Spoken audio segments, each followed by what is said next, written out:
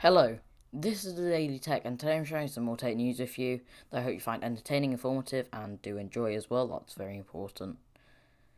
So, firstly, we're looking at. That's a bit bland intro. Anyway, so of course, Galaxy Unpacked for every fan, as they say, on the thing, and we're just looking at what they announced, which was just one thing, which was the S20 Fan Edition, which we've been hearing about for a while now, or Galaxy S20 Lite.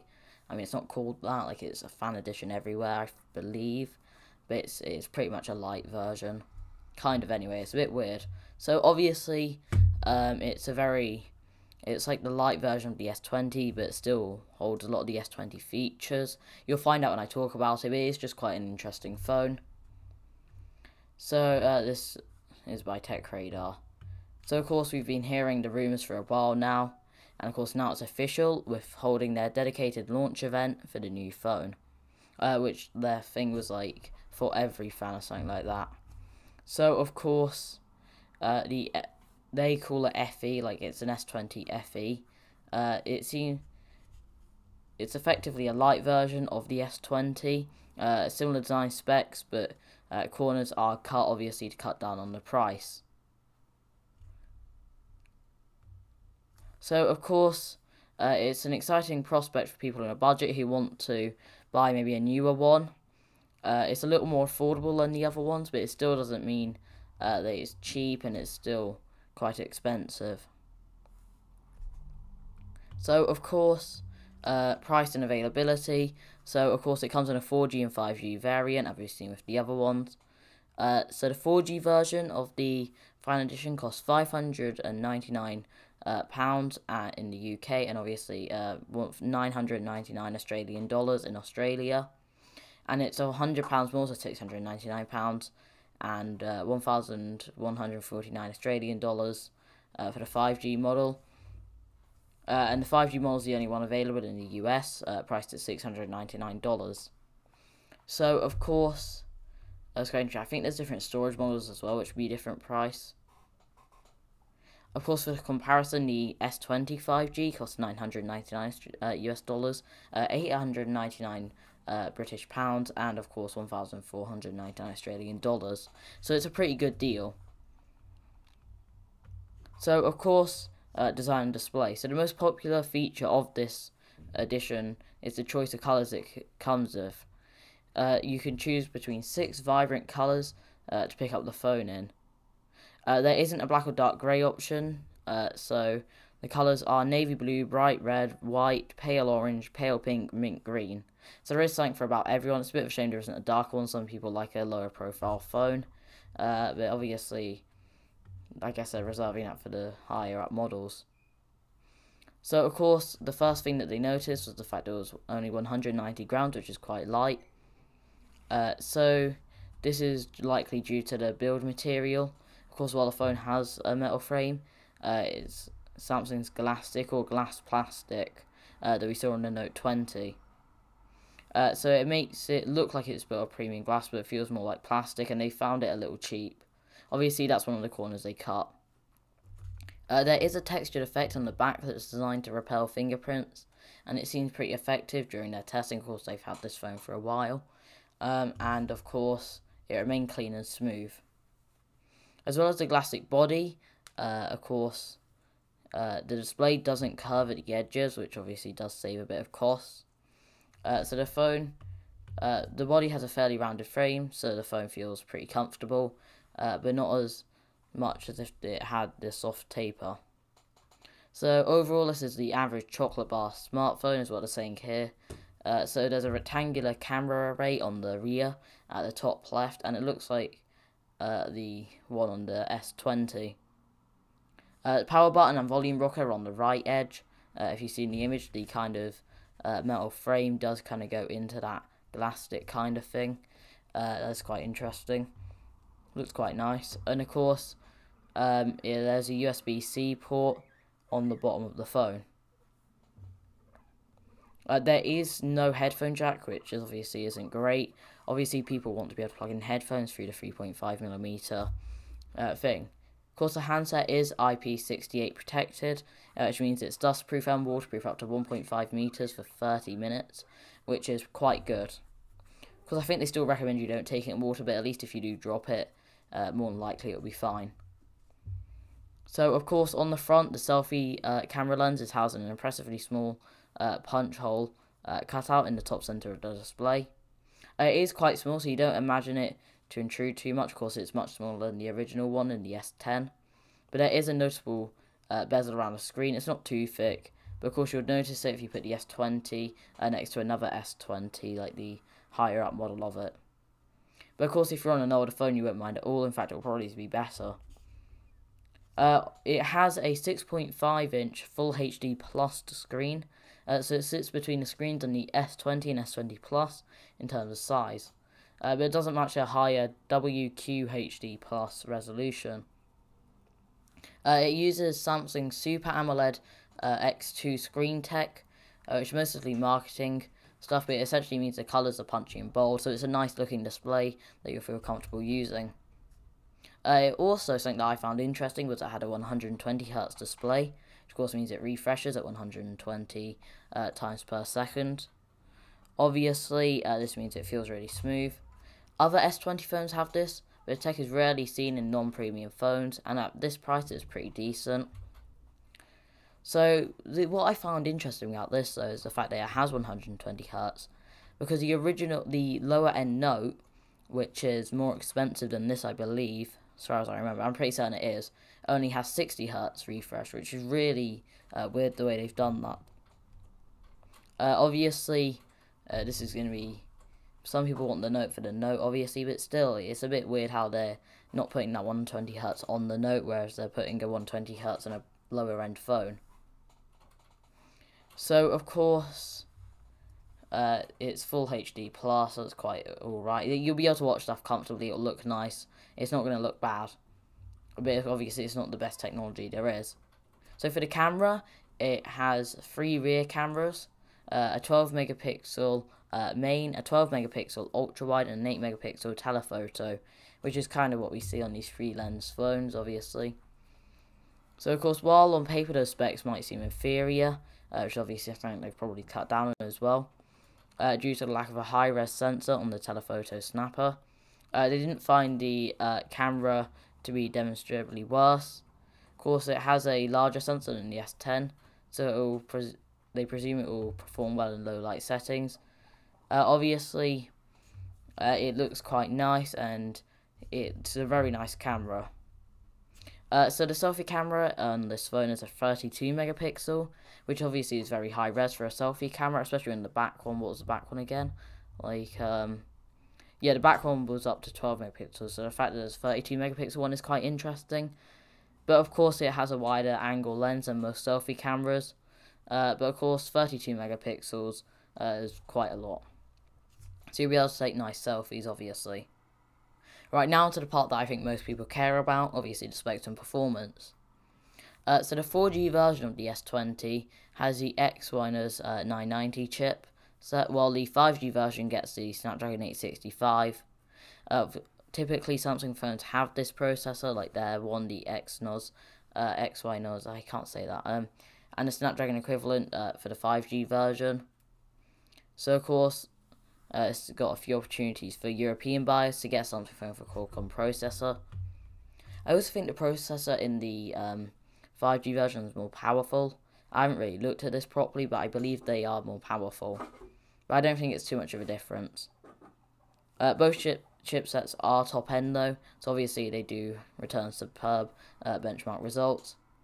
They have got 6GB of RAM, this phone has 6GB of RAM, and 128GB of storage, and I think there's a 256GB version as well, which is expandable up to 1TB through an SD card or micro SD.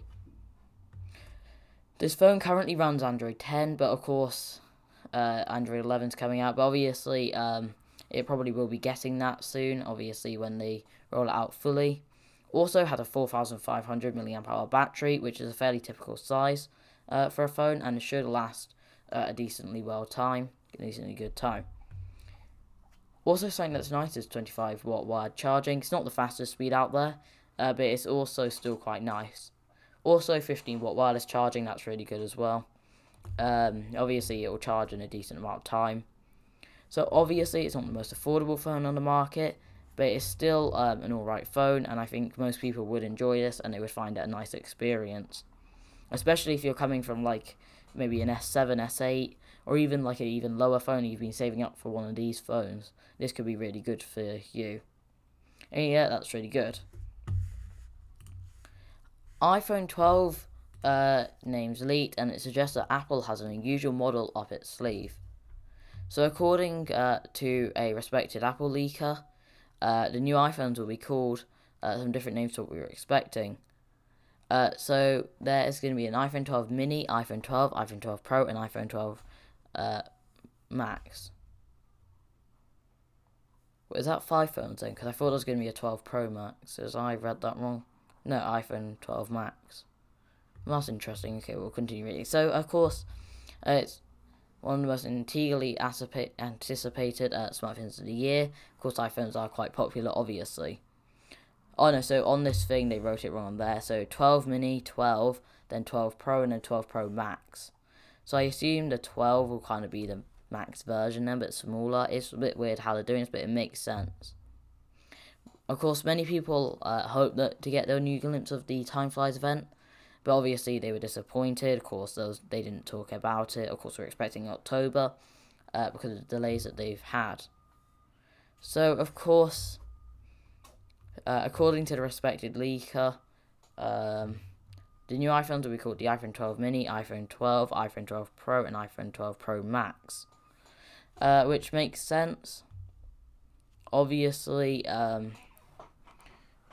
the first time we heard the iPhone 12 mini suggested as one of the names, so it doesn't really fit in the rumours, but it could be possible and it would kind of make sense. It could be their new way of advertising the lighter model. And I think mini does sound better anyway, because you got an iPhone 12, you got the iPhone 12 mini. It seems to be like it's just a smaller version of a good phone, whereas you got a lower version. I think it makes more sense. Obviously, the other 3 phones are expected to be 6.1 inches for the iPhone 12, the iPhone 12 Pro being 6.1 inches as well, and a 6.7 inch iPhone 12 Pro Max. So I think it's just different naming. Before we thought it would just be called the iPhone 12, but now reflecting the iPhone 12 mini, which would make sense. So obviously that's quite interesting. Not really much to say there, but of course it's quite interesting. Huawei says Qualcomm applied for a license to sell its chips, and the Chinese giant will use them if allowed. So of course you didn't know Huawei obviously is being banned from a lot of this stuff like this. They can't use Android. Well, they can't use apps on Android, and I think they'll be banned off Android soon, I believe. Things like that. They can't use Microsoft stuff, I don't believe, either. So, of course, they've had an issue. They had to make that app gallery, and, of course, they're making their own operating system as well. But, of course, Huawei have said that the Qualcomm chipset maker, obviously they make chips for a lot of phones, have applied for a license to sell its chips, and the Chinese technology giant will of course use them if they can, because obviously they can't. That's their best source of chips, where they get the best. I guess it works best for them, and of course it's going to be a hit if they can't. So of course Huawei was put on the US blacklist. They restricted American businesses from selling products to the Chinese phone maker. US companies, including Qualcomm, were required to get a license from the government, of course, to export goods to companies on the list. So, of course, now they've applied for this. Whether or not they'll get it, we're not sure. I assume they probably will. So, of course, this May, Washington amended a rule to require foreign manufacturers using US chip-making equipment to get a license before able to sell to Huawei. They tightened this rule in August as well. Of course, this could mean a near total cut-off from Huawei, for Huawei.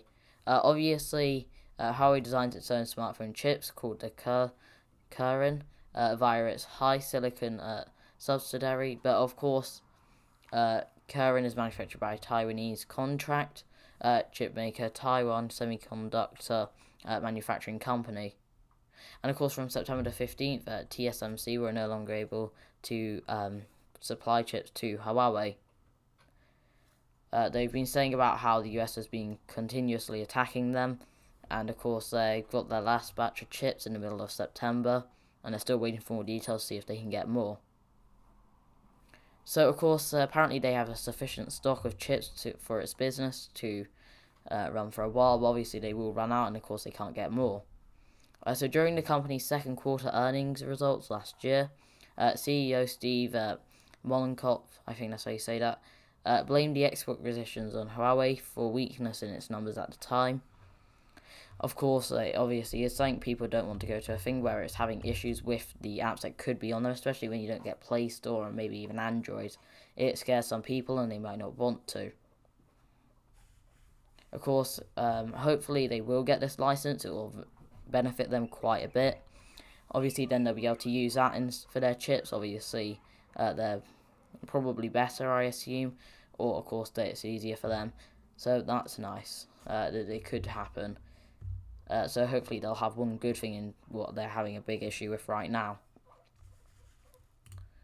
So Microsoft's giant 85-inch Surface Hub 2S will arrive in January 2021 for a decently sized price.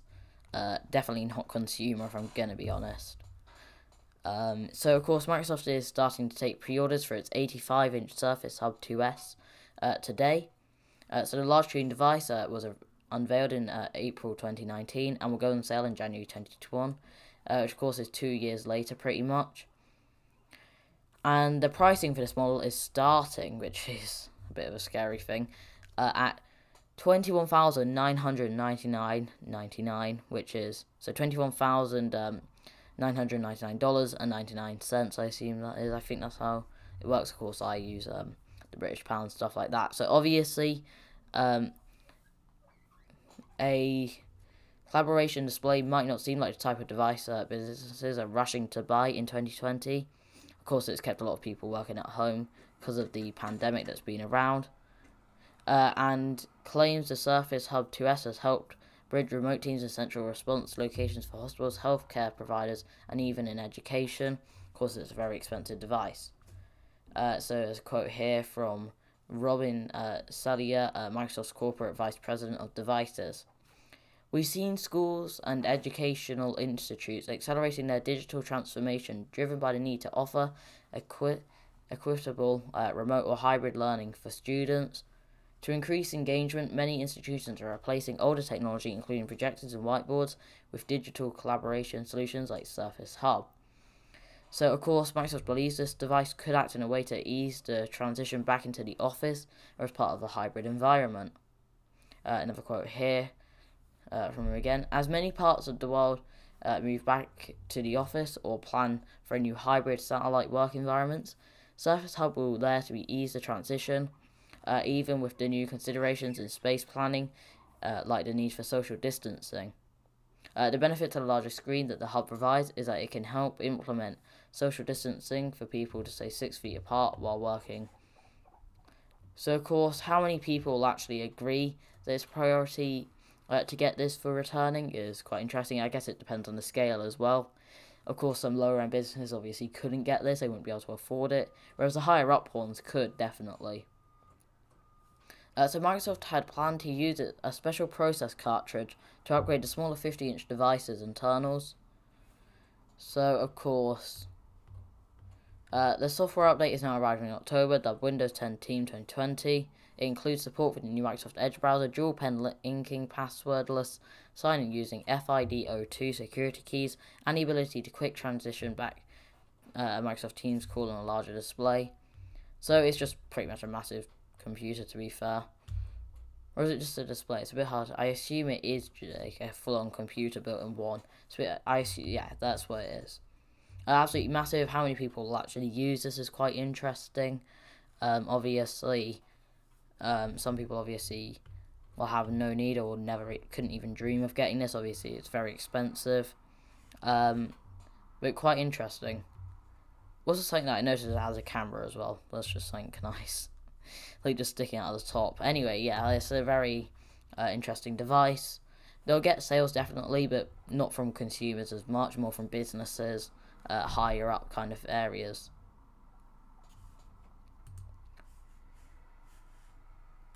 Okay, right, we're gonna have to go past that one. What is it anyway? Yeah, this doesn't even really matter anyway. Just close that one down. So obviously, gaming has become big recently. Well, it was already big, but I mean it's become massive after, of course, the pandemic, which kept people at home, so they kind of invested in this.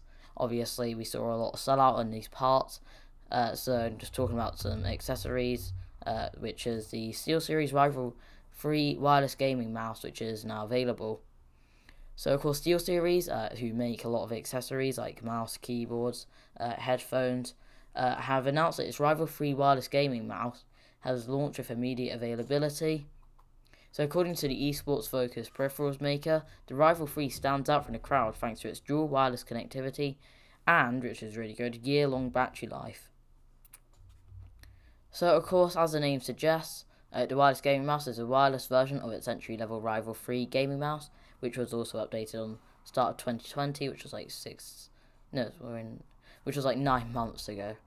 Keep on forgetting what month it is, to be fair. A new sensor has arrived to enable extended battery life on offer in the wireless version, though. SteelSeries says it's a new TrueMove Air optical gaming sensor. It's the most power-efficient sensor that is ever made.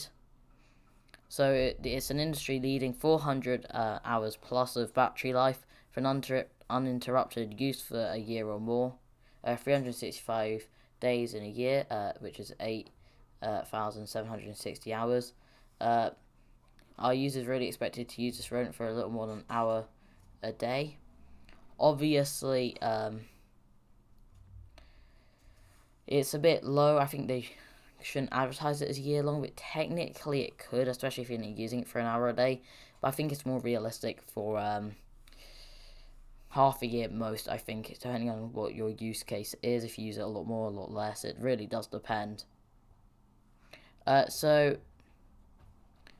an email to the people who write this, they did say that it's using a custom 18,000 CPI 400 IPS 40G sensor developed in partnership with Pixar.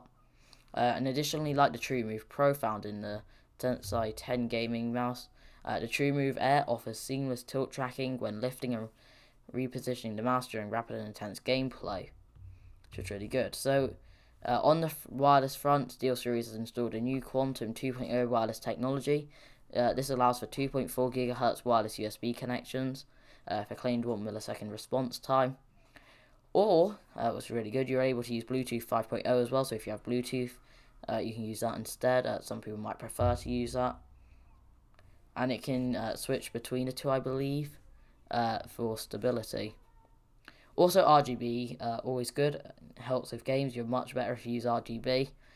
Is available in the scroll wheel area and can be used to indicate various things such as in-game notifications, and can warn of low battery levels, which is really nice. Subtle RGB, I assume does that light actually? Maybe it doesn't. I was thinking if the SteelSeries logo lights out. I know they do on some. Anyway, it's a really nice mouse. The total weight is 95 or 106 grams, using just two AAA batteries.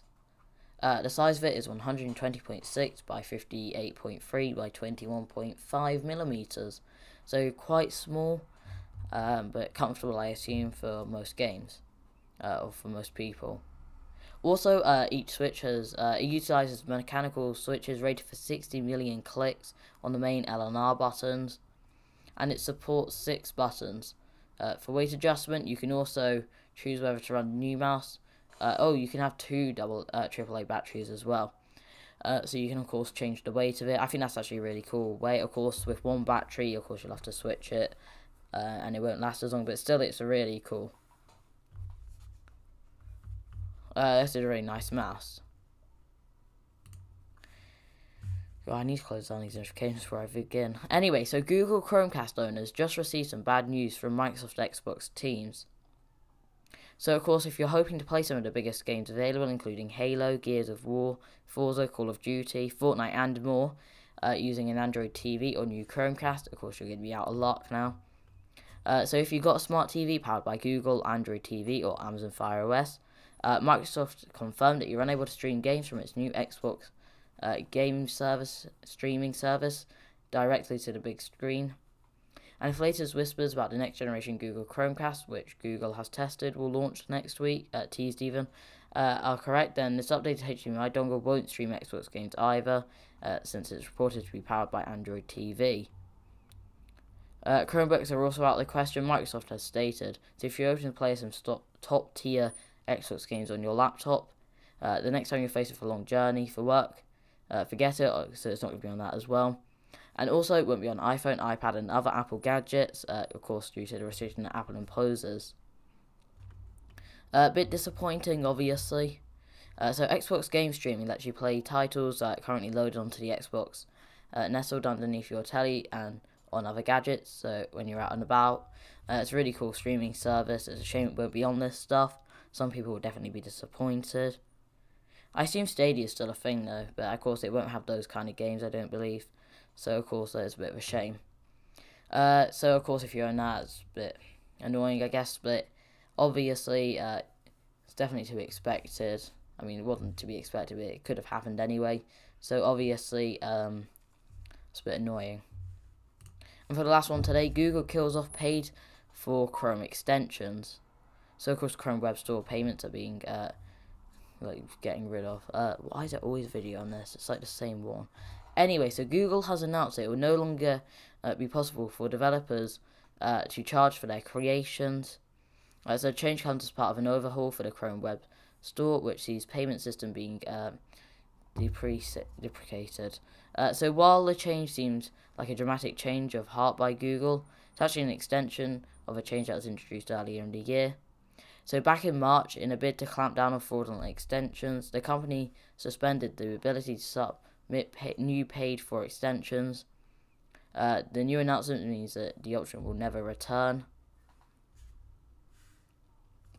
Initially, neither developers nor Chrome users will notice much of a difference.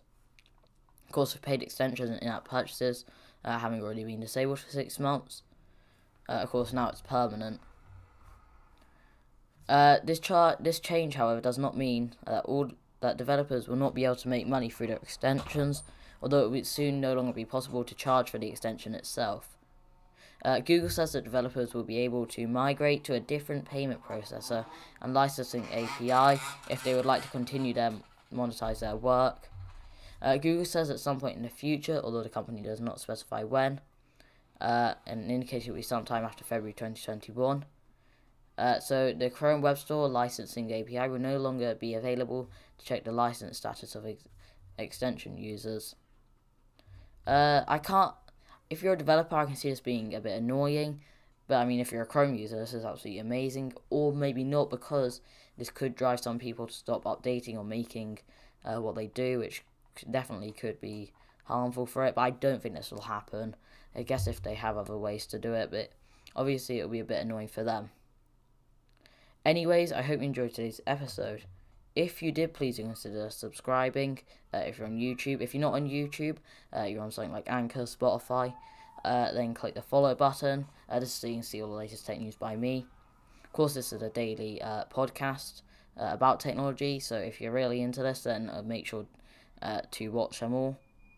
And anyways, have a good day.